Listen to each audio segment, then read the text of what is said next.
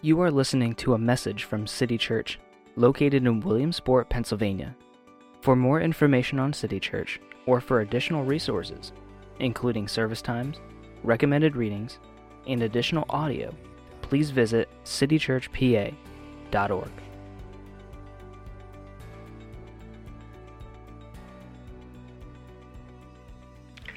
I want to welcome you and thank you so much for being with us this morning. And if you don't know me, my name is Raphael, and I'm privileged to be one of the elders here. And as we are going through Advent, I hope God is warming your heart up and really just like intersecting with your heart with the good news of His coming. And like I said last week, let's really pray and ask God to help us so that this season will not be, the season of Advent would not be wasted and where we're distracted by a million things, but we're really just focusing on who God is and what He has done. So today we're looking at Jesus being the King. Jesus being the King. So if you were to ask me what Advent is, it's a time of looking away and looking at Jesus. Looking away from anything that wants to distract you and looking at Jesus. And so the question that you and I probably need to be asking ourselves is how can we avoid the distractions of our culture, especially at Christmas, when the trivial and just like the trivial comes to us thick and fast, right? How can we free ourselves from the entanglements of sin and then just the things that want to come and distract us? So I like what Tim Chester says in his devotion that we're asking everyone to go through this Advent. He says this: Advent is a time. It's a time when we celebrate the coming of Jesus. Yet the big irony for us is that it easily gets full of things that hinder our view of Jesus.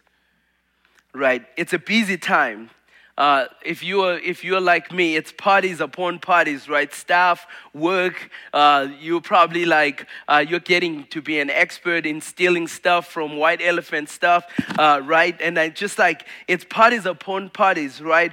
We're celebrating the birth of Jesus, but He ends up not being invited to His own party. And it says this: there was no room for Him at the first Christmas, and if we're not careful, there is no room for Him in our Christmases.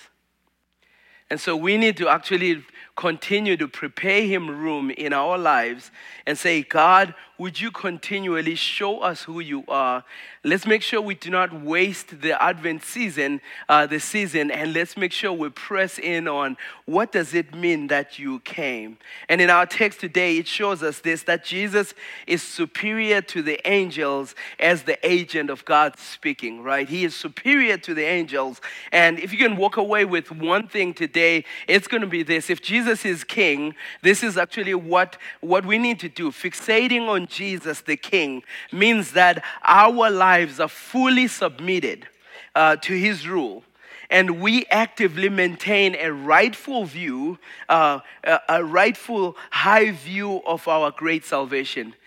This is what we need to be doing. To say it another way, it's going to be this: centering our lives around Jesus as our King requires us to be fully devoted to His rule.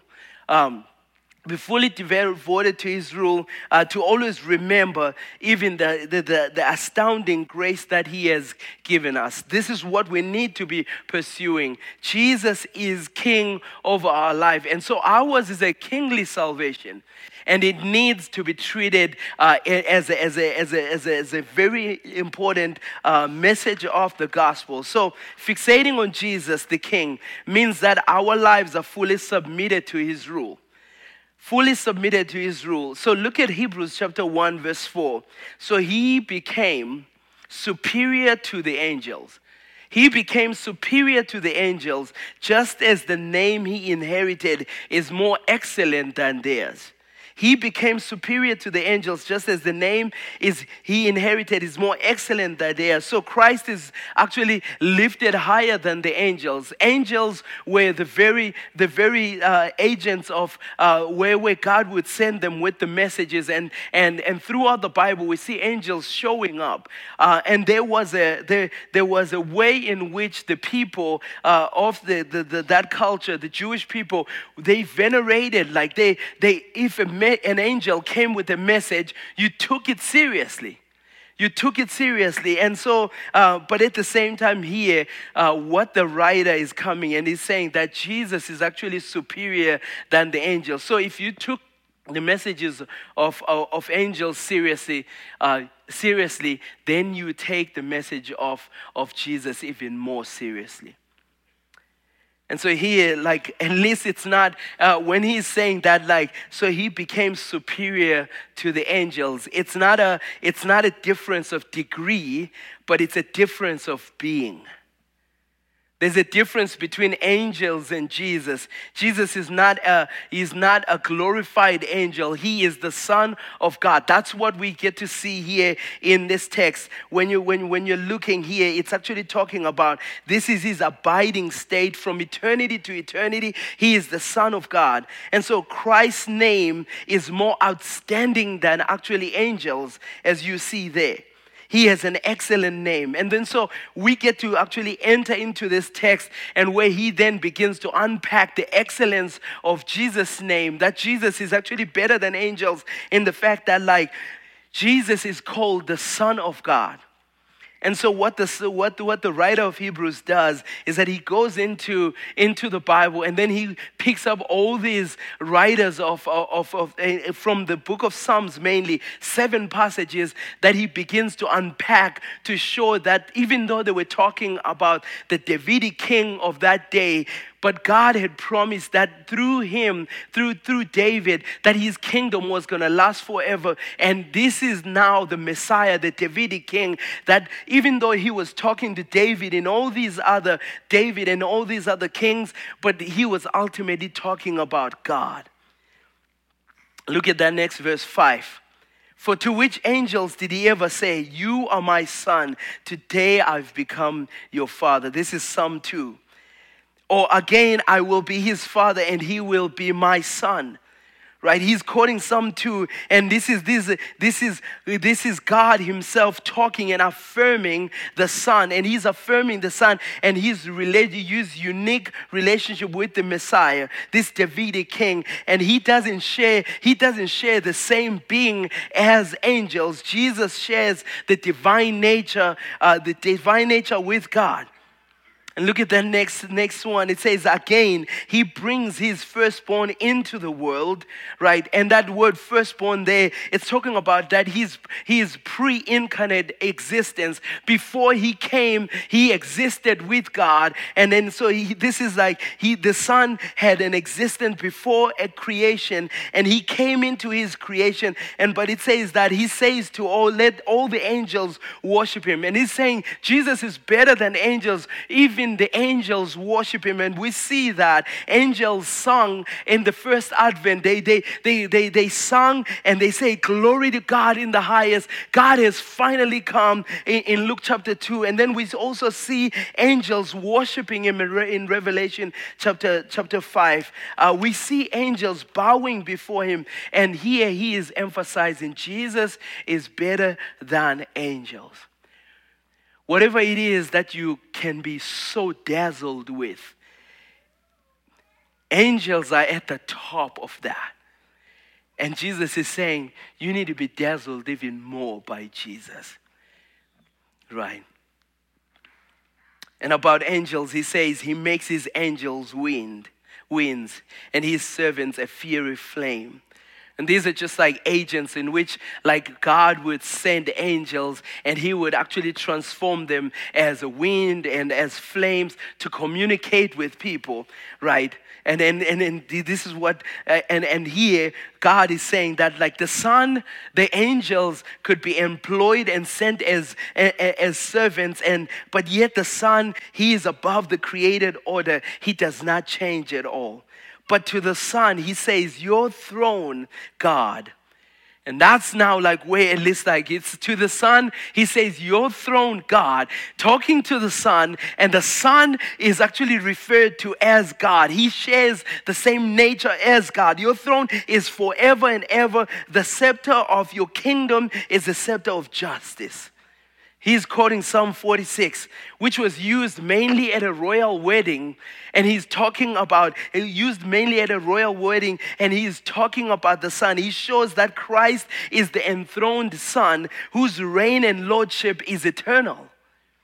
He is eternal, and his throne is divine. He's called God here. But I want you to see why we can trust him here. He rules with righteousness. Right, I like what the NLT says. Your royal power is expressed in righteousness. He rules in righteousness. It means that he will never do you any wrong. You can fully trust him. He rules with justice, and it says this, but not only just like justice is not something that he does, and righteousness is not something that he does. Listen to this. You have loved righteousness and hated lawlessness. This is why God, your God, has anointed you with the oil of joy beyond your companions. Right. So he loves righteousness. He loves, and so this is his posture always. He loves righteousness. This is his customary attitude, and which is to cherish all of God's ways and to keep all of God's ways. This is what made him so different than anyone. He endured hostility, even against the battles with Satan himself, even against the culture around him, and even against death, keeping righteousness. He fulfilled God's righteousness in each and every way. He loved God. Where you and I cave in, where Israel failed in the desert, where Israel failed, Jesus conquered in each and every way because he loved righteousness. And he hated evil. That's you and I. We would love to love righteousness and hate evil, but sin sometimes gets the best of us. But this is what makes him different. This is what makes him so different. And this is why it says that now Christ has been anointed with the oil of extreme gladness. Right? And if you pair this with Hebrews chapter 12, it says it was for the joy set before him that he endured the cross. He endured hostility against sinners. He came into his world, and even his world didn't even recognize him. They treated him as a sinner, even though he was a righteous one. But what he was doing there, drinking the full cup of God's wrath because of our sins, he was doing it because he loved righteousness, and he wanted to see righteousness now pervade all the earth, and so that you and I can be reconciled. And God now takes him and anoints him with what? Oil of extreme gladness. That's actually how it's translated there.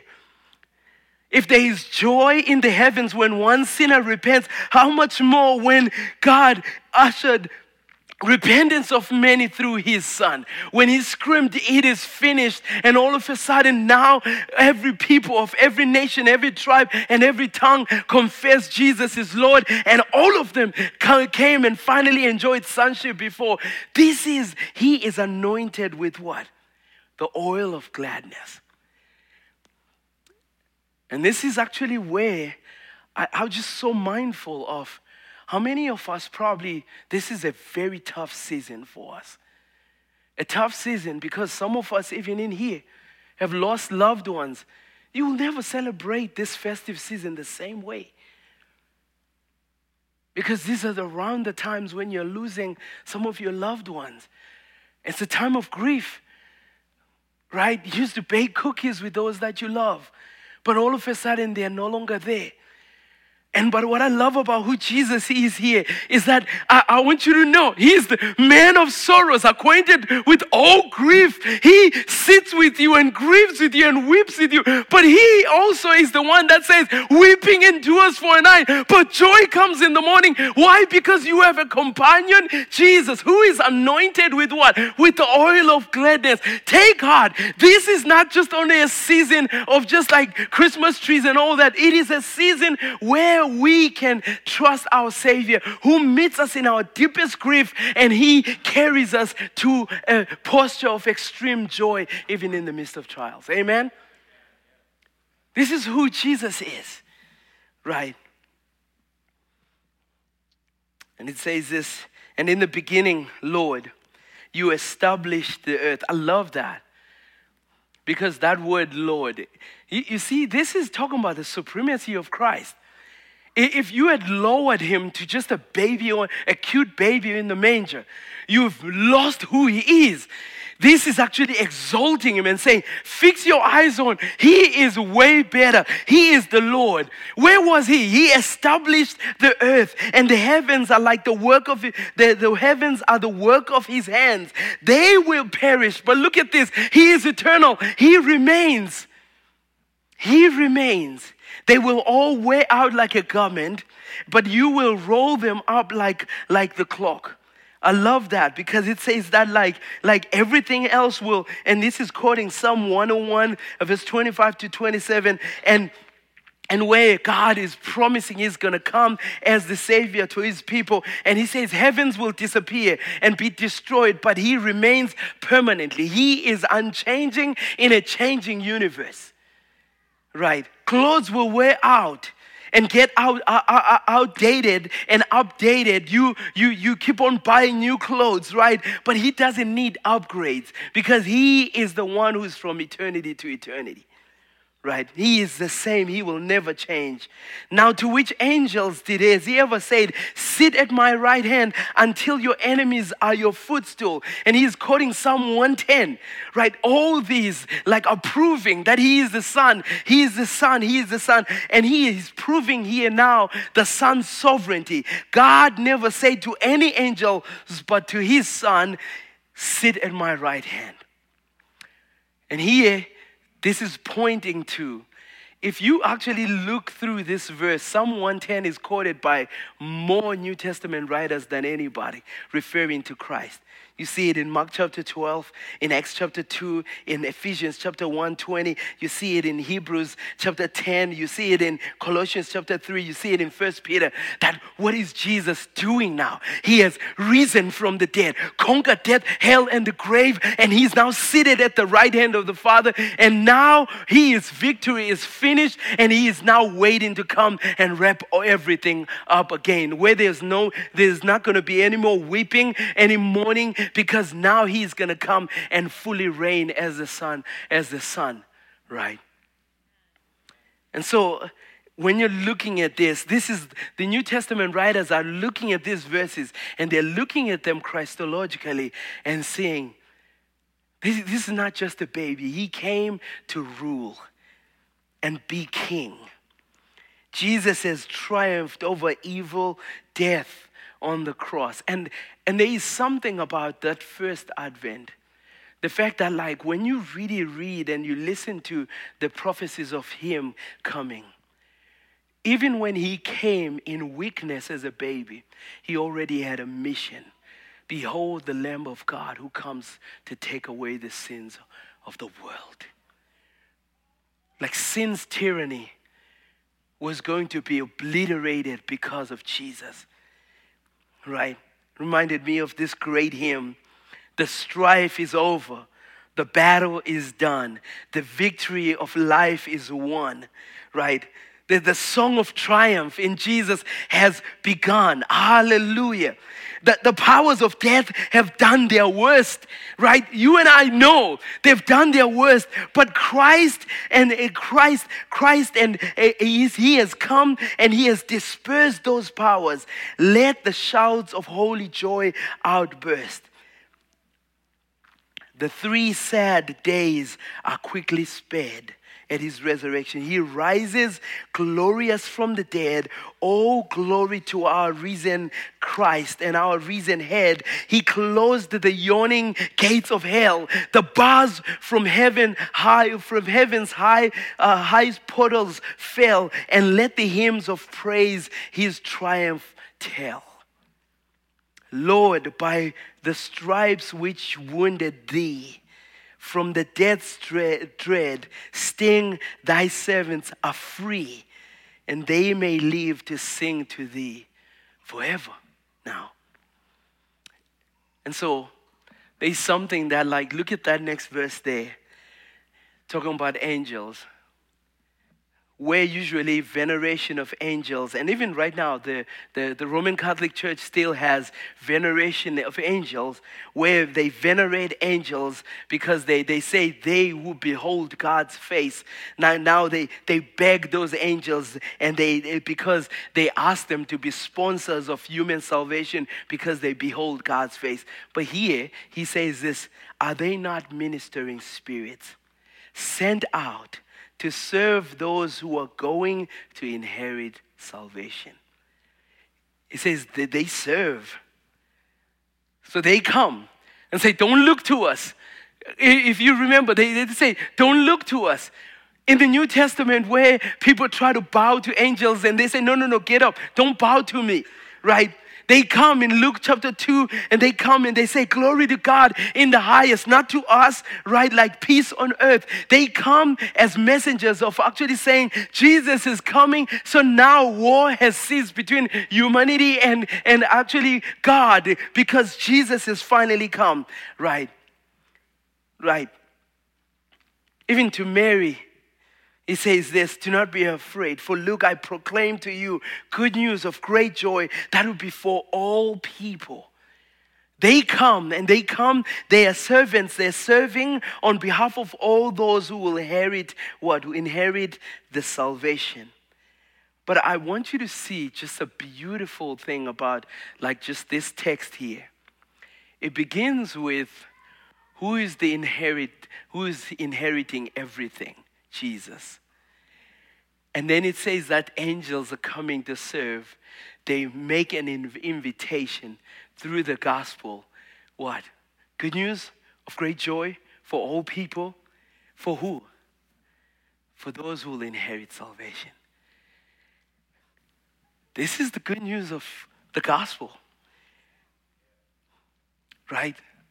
Just this beautiful thing of that, like, because of Jesus and his ruling and reigning, we are now invited vicariously through his finished work with empty hands of faith to come and enjoy the victory he has won.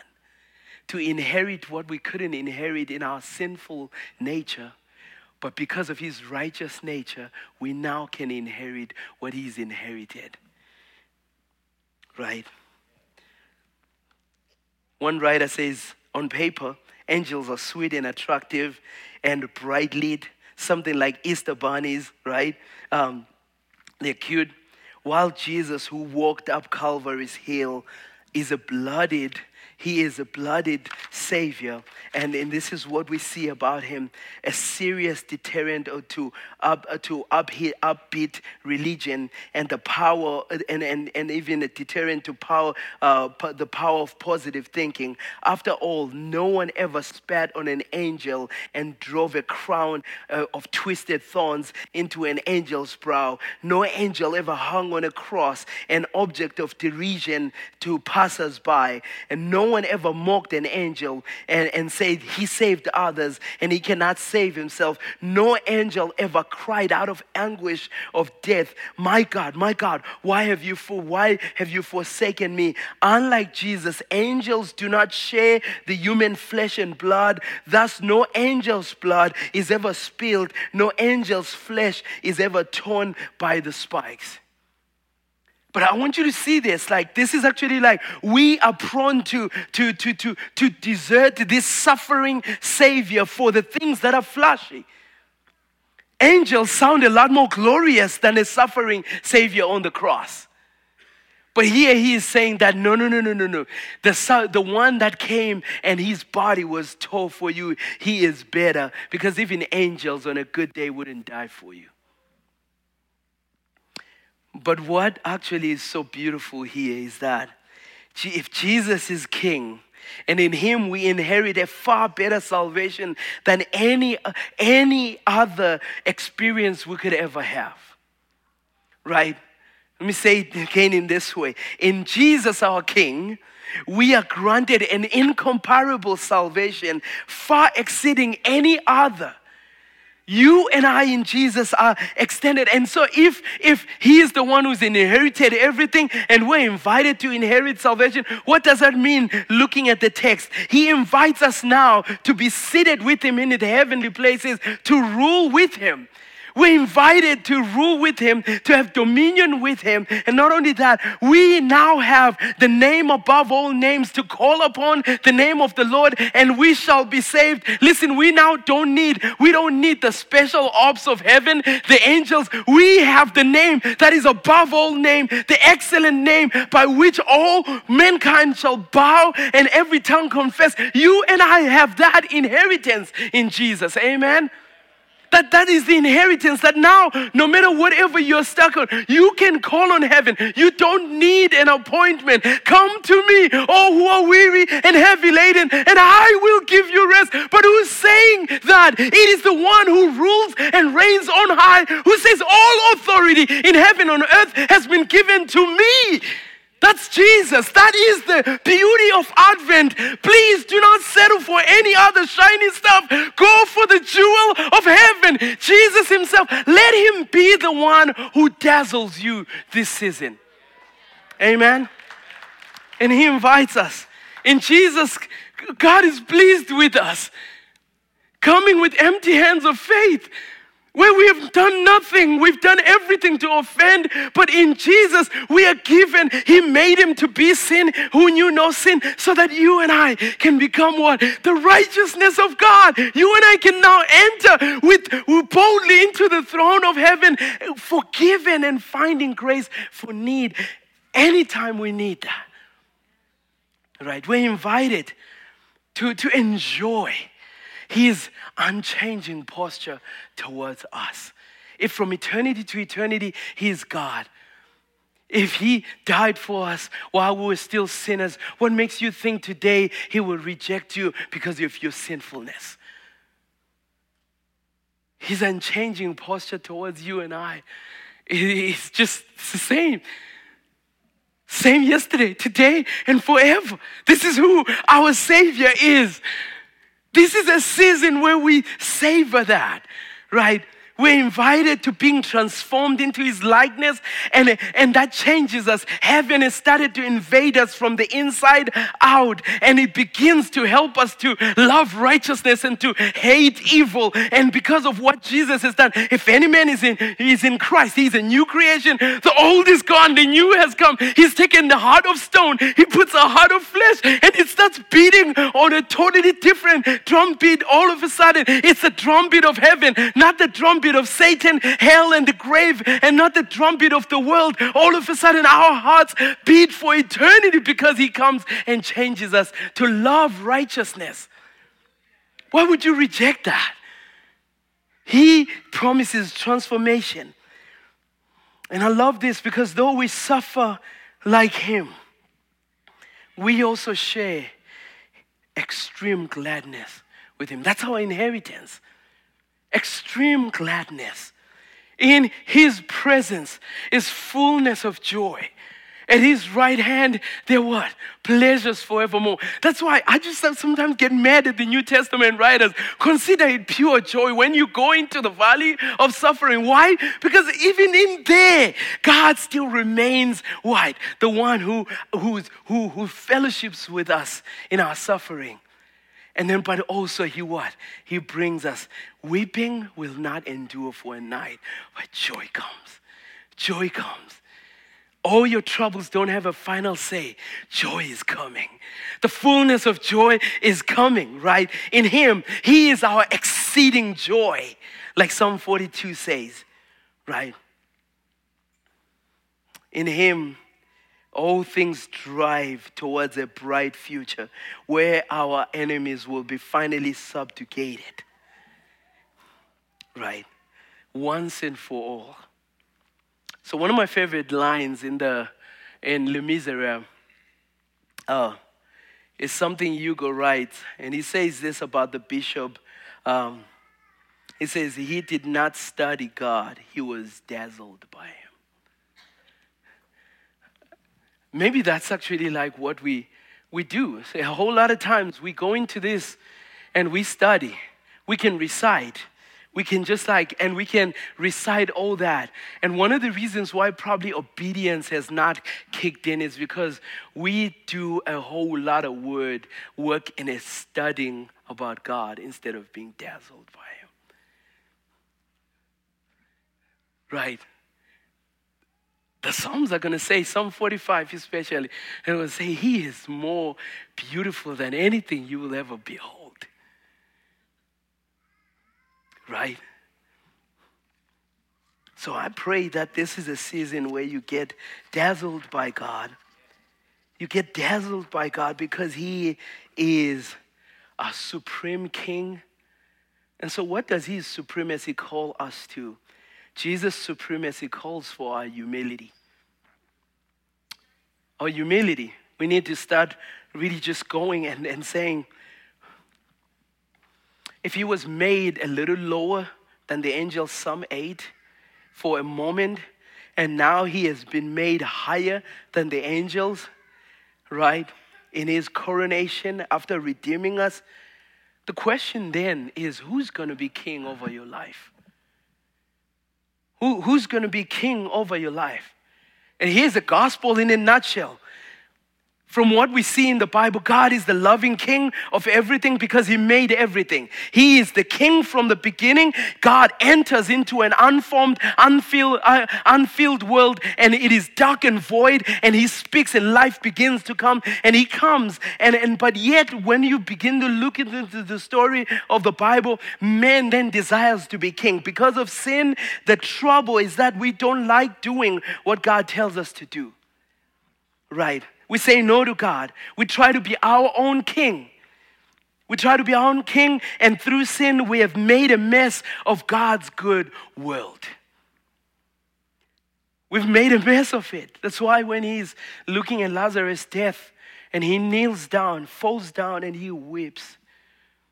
He begins to weep because he looks at his good world that he created. All of a sudden, it has turned into a big graveyard. And from there, he rises up and he's resolved. Death will be conquered. I'm the resurrection and the life.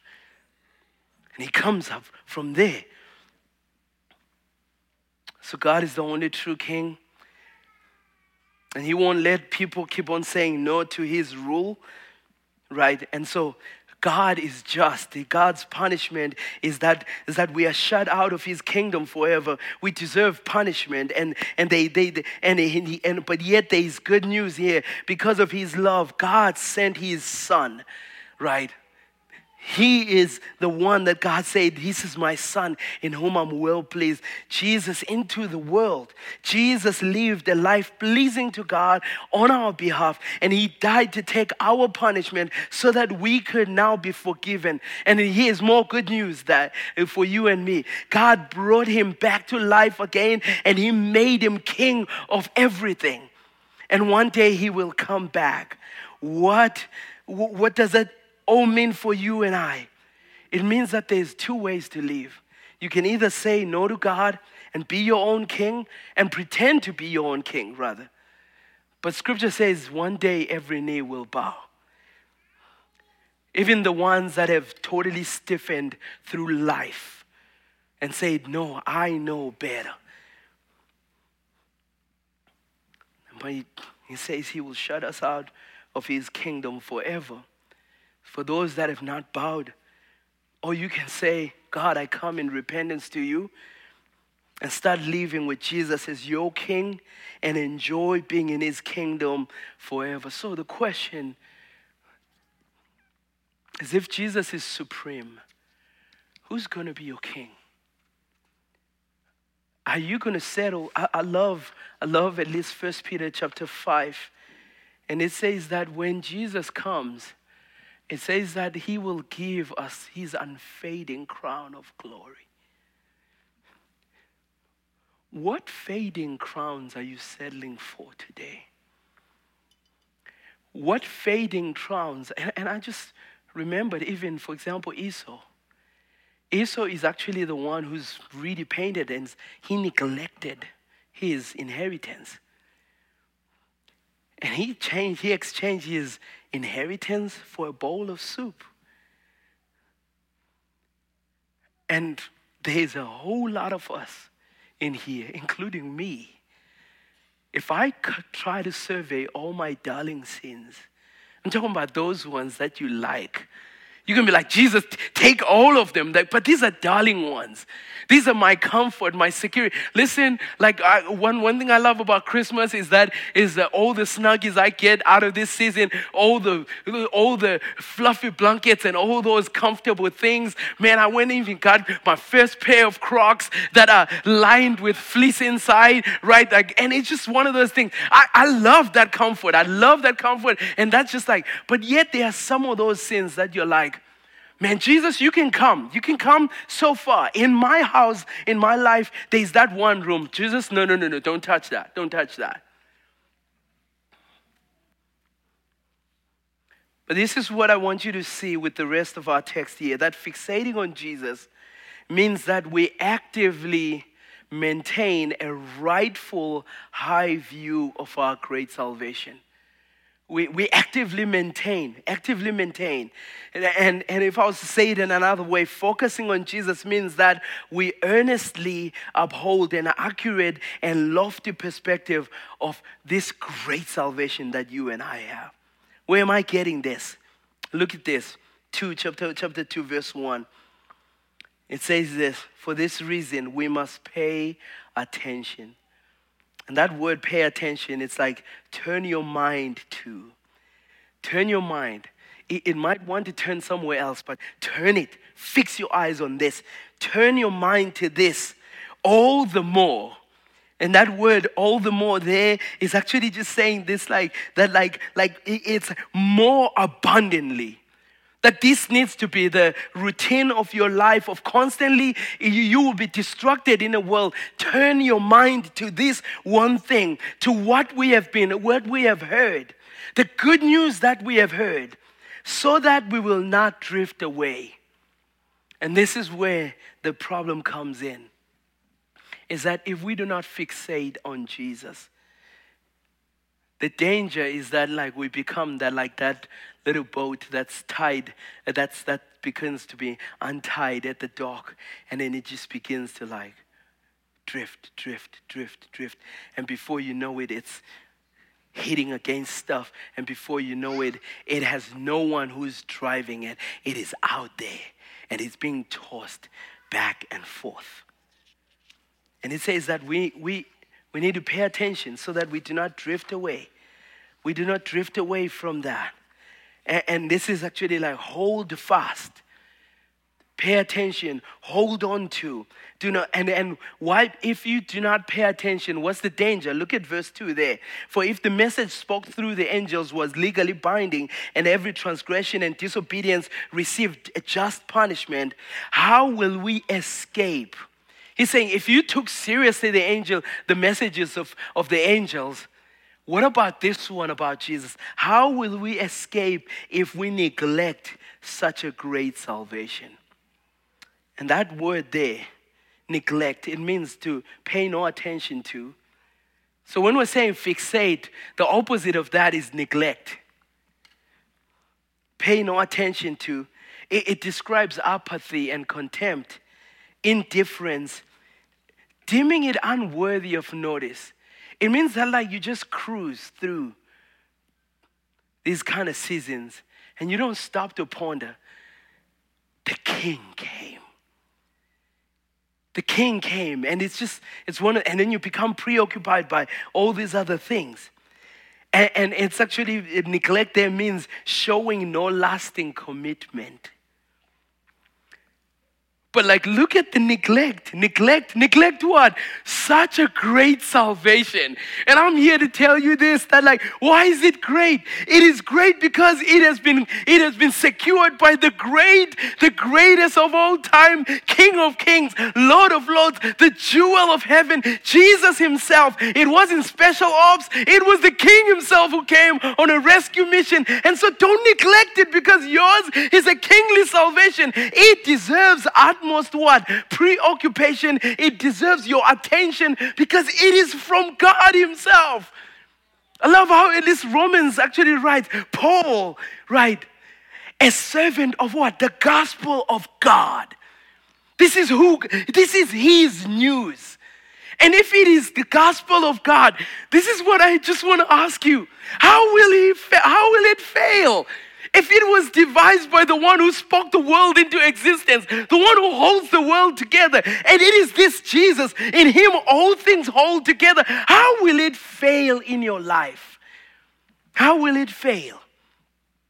It is a mighty salvation, superior than all the law. It is grace that has come. Grace upon grace has come through him. It is great because of its source. This is God himself becoming flesh and coming to rescue you and I. And I love the writer, he then pulls 3 witnesses. And he's like, let me give you some witnesses to actually attest that this is greater than you need to be preoccupied with this. This salvation, it has what? It says this salvation has its beginning spoken by the Lord, spoken by Jesus himself. And then in number 2, it was confirmed by those who heard him. Right, they heard these are the apostles and the New Testament writers. They heard him, and most of them died holding on to this confession. And at the same time, look at this, God put a stamp on that.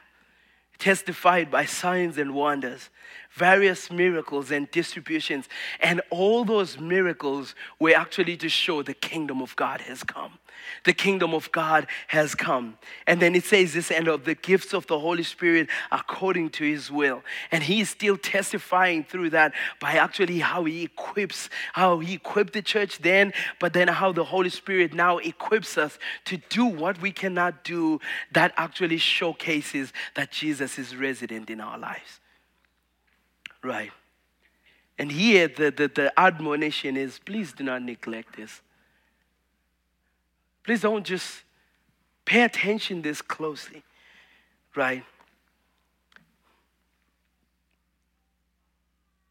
Someone say this, just kind of illustrating this, was if the CIA or any other 3-letter agents knocked in your door with a sealed letter, you don't just take it and just throw it away. You don't start eating Cheerios over it,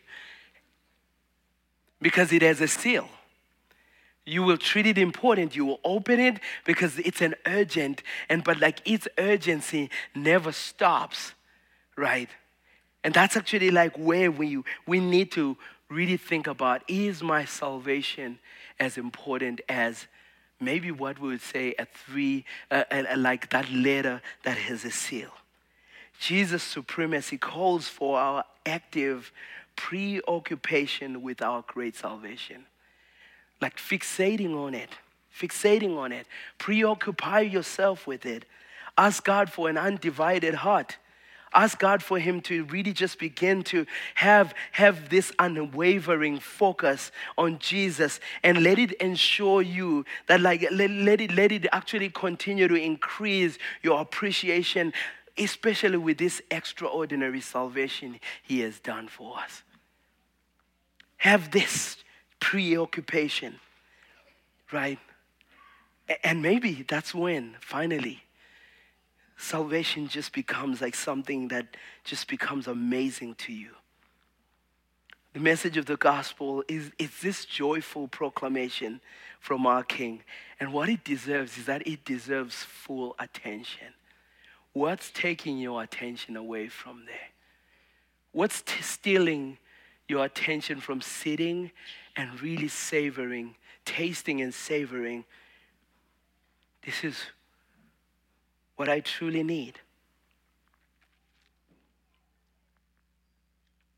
Fixating on Jesus, it implies that we deliberately maintain an accurate esteem, and we just continually just like keep going. Why? Because for every deep wound that you have, I love what Augustine says, in my deepest wounds, I saw your glory and it dazzled me. It's only in the face of Jesus that maybe even everything you're longing for, as you see who Jesus is, peace begins to invade, healing, joy, all those things that you need. All you just need is to posture yourself in a place where the gospel becomes the most treasure for you. But what if you can't see it by yourself? Surround yourself with community. Fixating on Jesus means that we desire to surround ourselves with people who are also captivated by him. Like, that's actually what the book of Hebrews says. It says, do not neglect gathering with one another. Why? Because don't just try to get dazzled by Jesus by yourself. Gather with other burning coals. And then watch the bonfire of worship just erupt from there. Right? And then so that you can fully embrace the spiritual inheritance you have in Jesus. I love what Tim Keller says. If you want the surpassing power of God in your life, you have to plunge yourself into community. Because God's power works in your life to the degree that you are involved in community. Right? That's so good. Find others. Man, could you just make time? Invite a couple of friends, sing hymns, sing worship, and just enjoy Jesus together. This is not a lone endeavor. It's enjoy Jesus. And the last thing here is like, be on mission. Fixating on Jesus means that we don't just keep this amazing gospel message to ourselves, but rather we seek out chances to express our faith and our faith by our words and our actions. Let's remember those who are really having a hard time during this time. Let's begin to let's give them a glimpse of what it looks like to be Jesus coming in. And in the book of Hebrews, it says that mourn with those who mourn, like suffer with those that suffer. Just don't forget all those other ones. Make sure you're entering into each other's experiences and be on mission. Serve those that are going through. And I love what Leslie Newbegin says. And he says this, and I'm just not going to preach through this but yet this is my favorite thing. It says mission, it begins with a kind of explosion of joy. Listen to this. The news that the rejected and crucified Jesus is alive is something that cannot be possibly suppressed. Listen to this. It must be told. You got to tell somebody. Jesus is Lord and he's King. Who could be silent about such a fact? The mission of the church in the pages of the New Testament is more like a fallout from a vast explosion. It's a radioactive fallout which is not lethal but life-giving. So make sure Christmas doesn't become all about you, yourself, and yourself. Be about actually like, man, it's a season of joy. Who else is not joyful? The men underneath the bridge, those that are weeping, those that are mourning. Go to the hospital, sing carols. Find someone who's not enjoying this season and be an agent of Jesus to them as well. Amen? And that's like, it's this beautiful thing that's happened. Because our King has come, it now turns us into people that just like, listen, we are the people of the King. We've got nobility flowing in within us, and we represent the King wherever we go, right? We represent the King wherever we go. Let it be known that as long as you are around those who love and worship the King, there is also a kingly fragrance that's left in every space we enter. Amen? Let it be known that we are people that inhale the gospel and we enjoy the gospel. It warms our hearts and we warm one another up. But yet at the same time, we can't contain it. We gotta give it to somebody because Jesus is King and He rules and He reigns over death, hell, and the grave, and over everything that could ever oppress mankind today. And mankind needs to hear that, especially during this season. Let it be known. And listen, not on our watch. Let it be known that we stewarded the time we were put on earth, and we made sure that we were people of the King more than the people who live for themselves. Amen? Amen? I'm going to pray. I'm not going to go forward. Let's just, Jesus, we come before you. We thank you.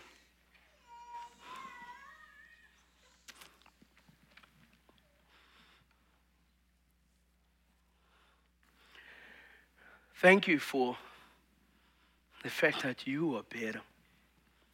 Thank you that you're more dazzling than anything that could ever dazzle us. Thank you for the fact that your blood comes and undazzles us from the power of sin and redazzles us with the power of your resurrection. So this season we ask you that, Lord, you would take us. You would continue to plunge us into your good news. That your good news would continue to intersect and meet us where we are, but as people of the King. We would be people that, Lord, are constantly joyful. Thank you that the kingdom of God is not in what we eat and drink, but the kingdom of God is righteousness, joy and righteousness, joy and peace in the Holy Spirit. Would you help us to experience that?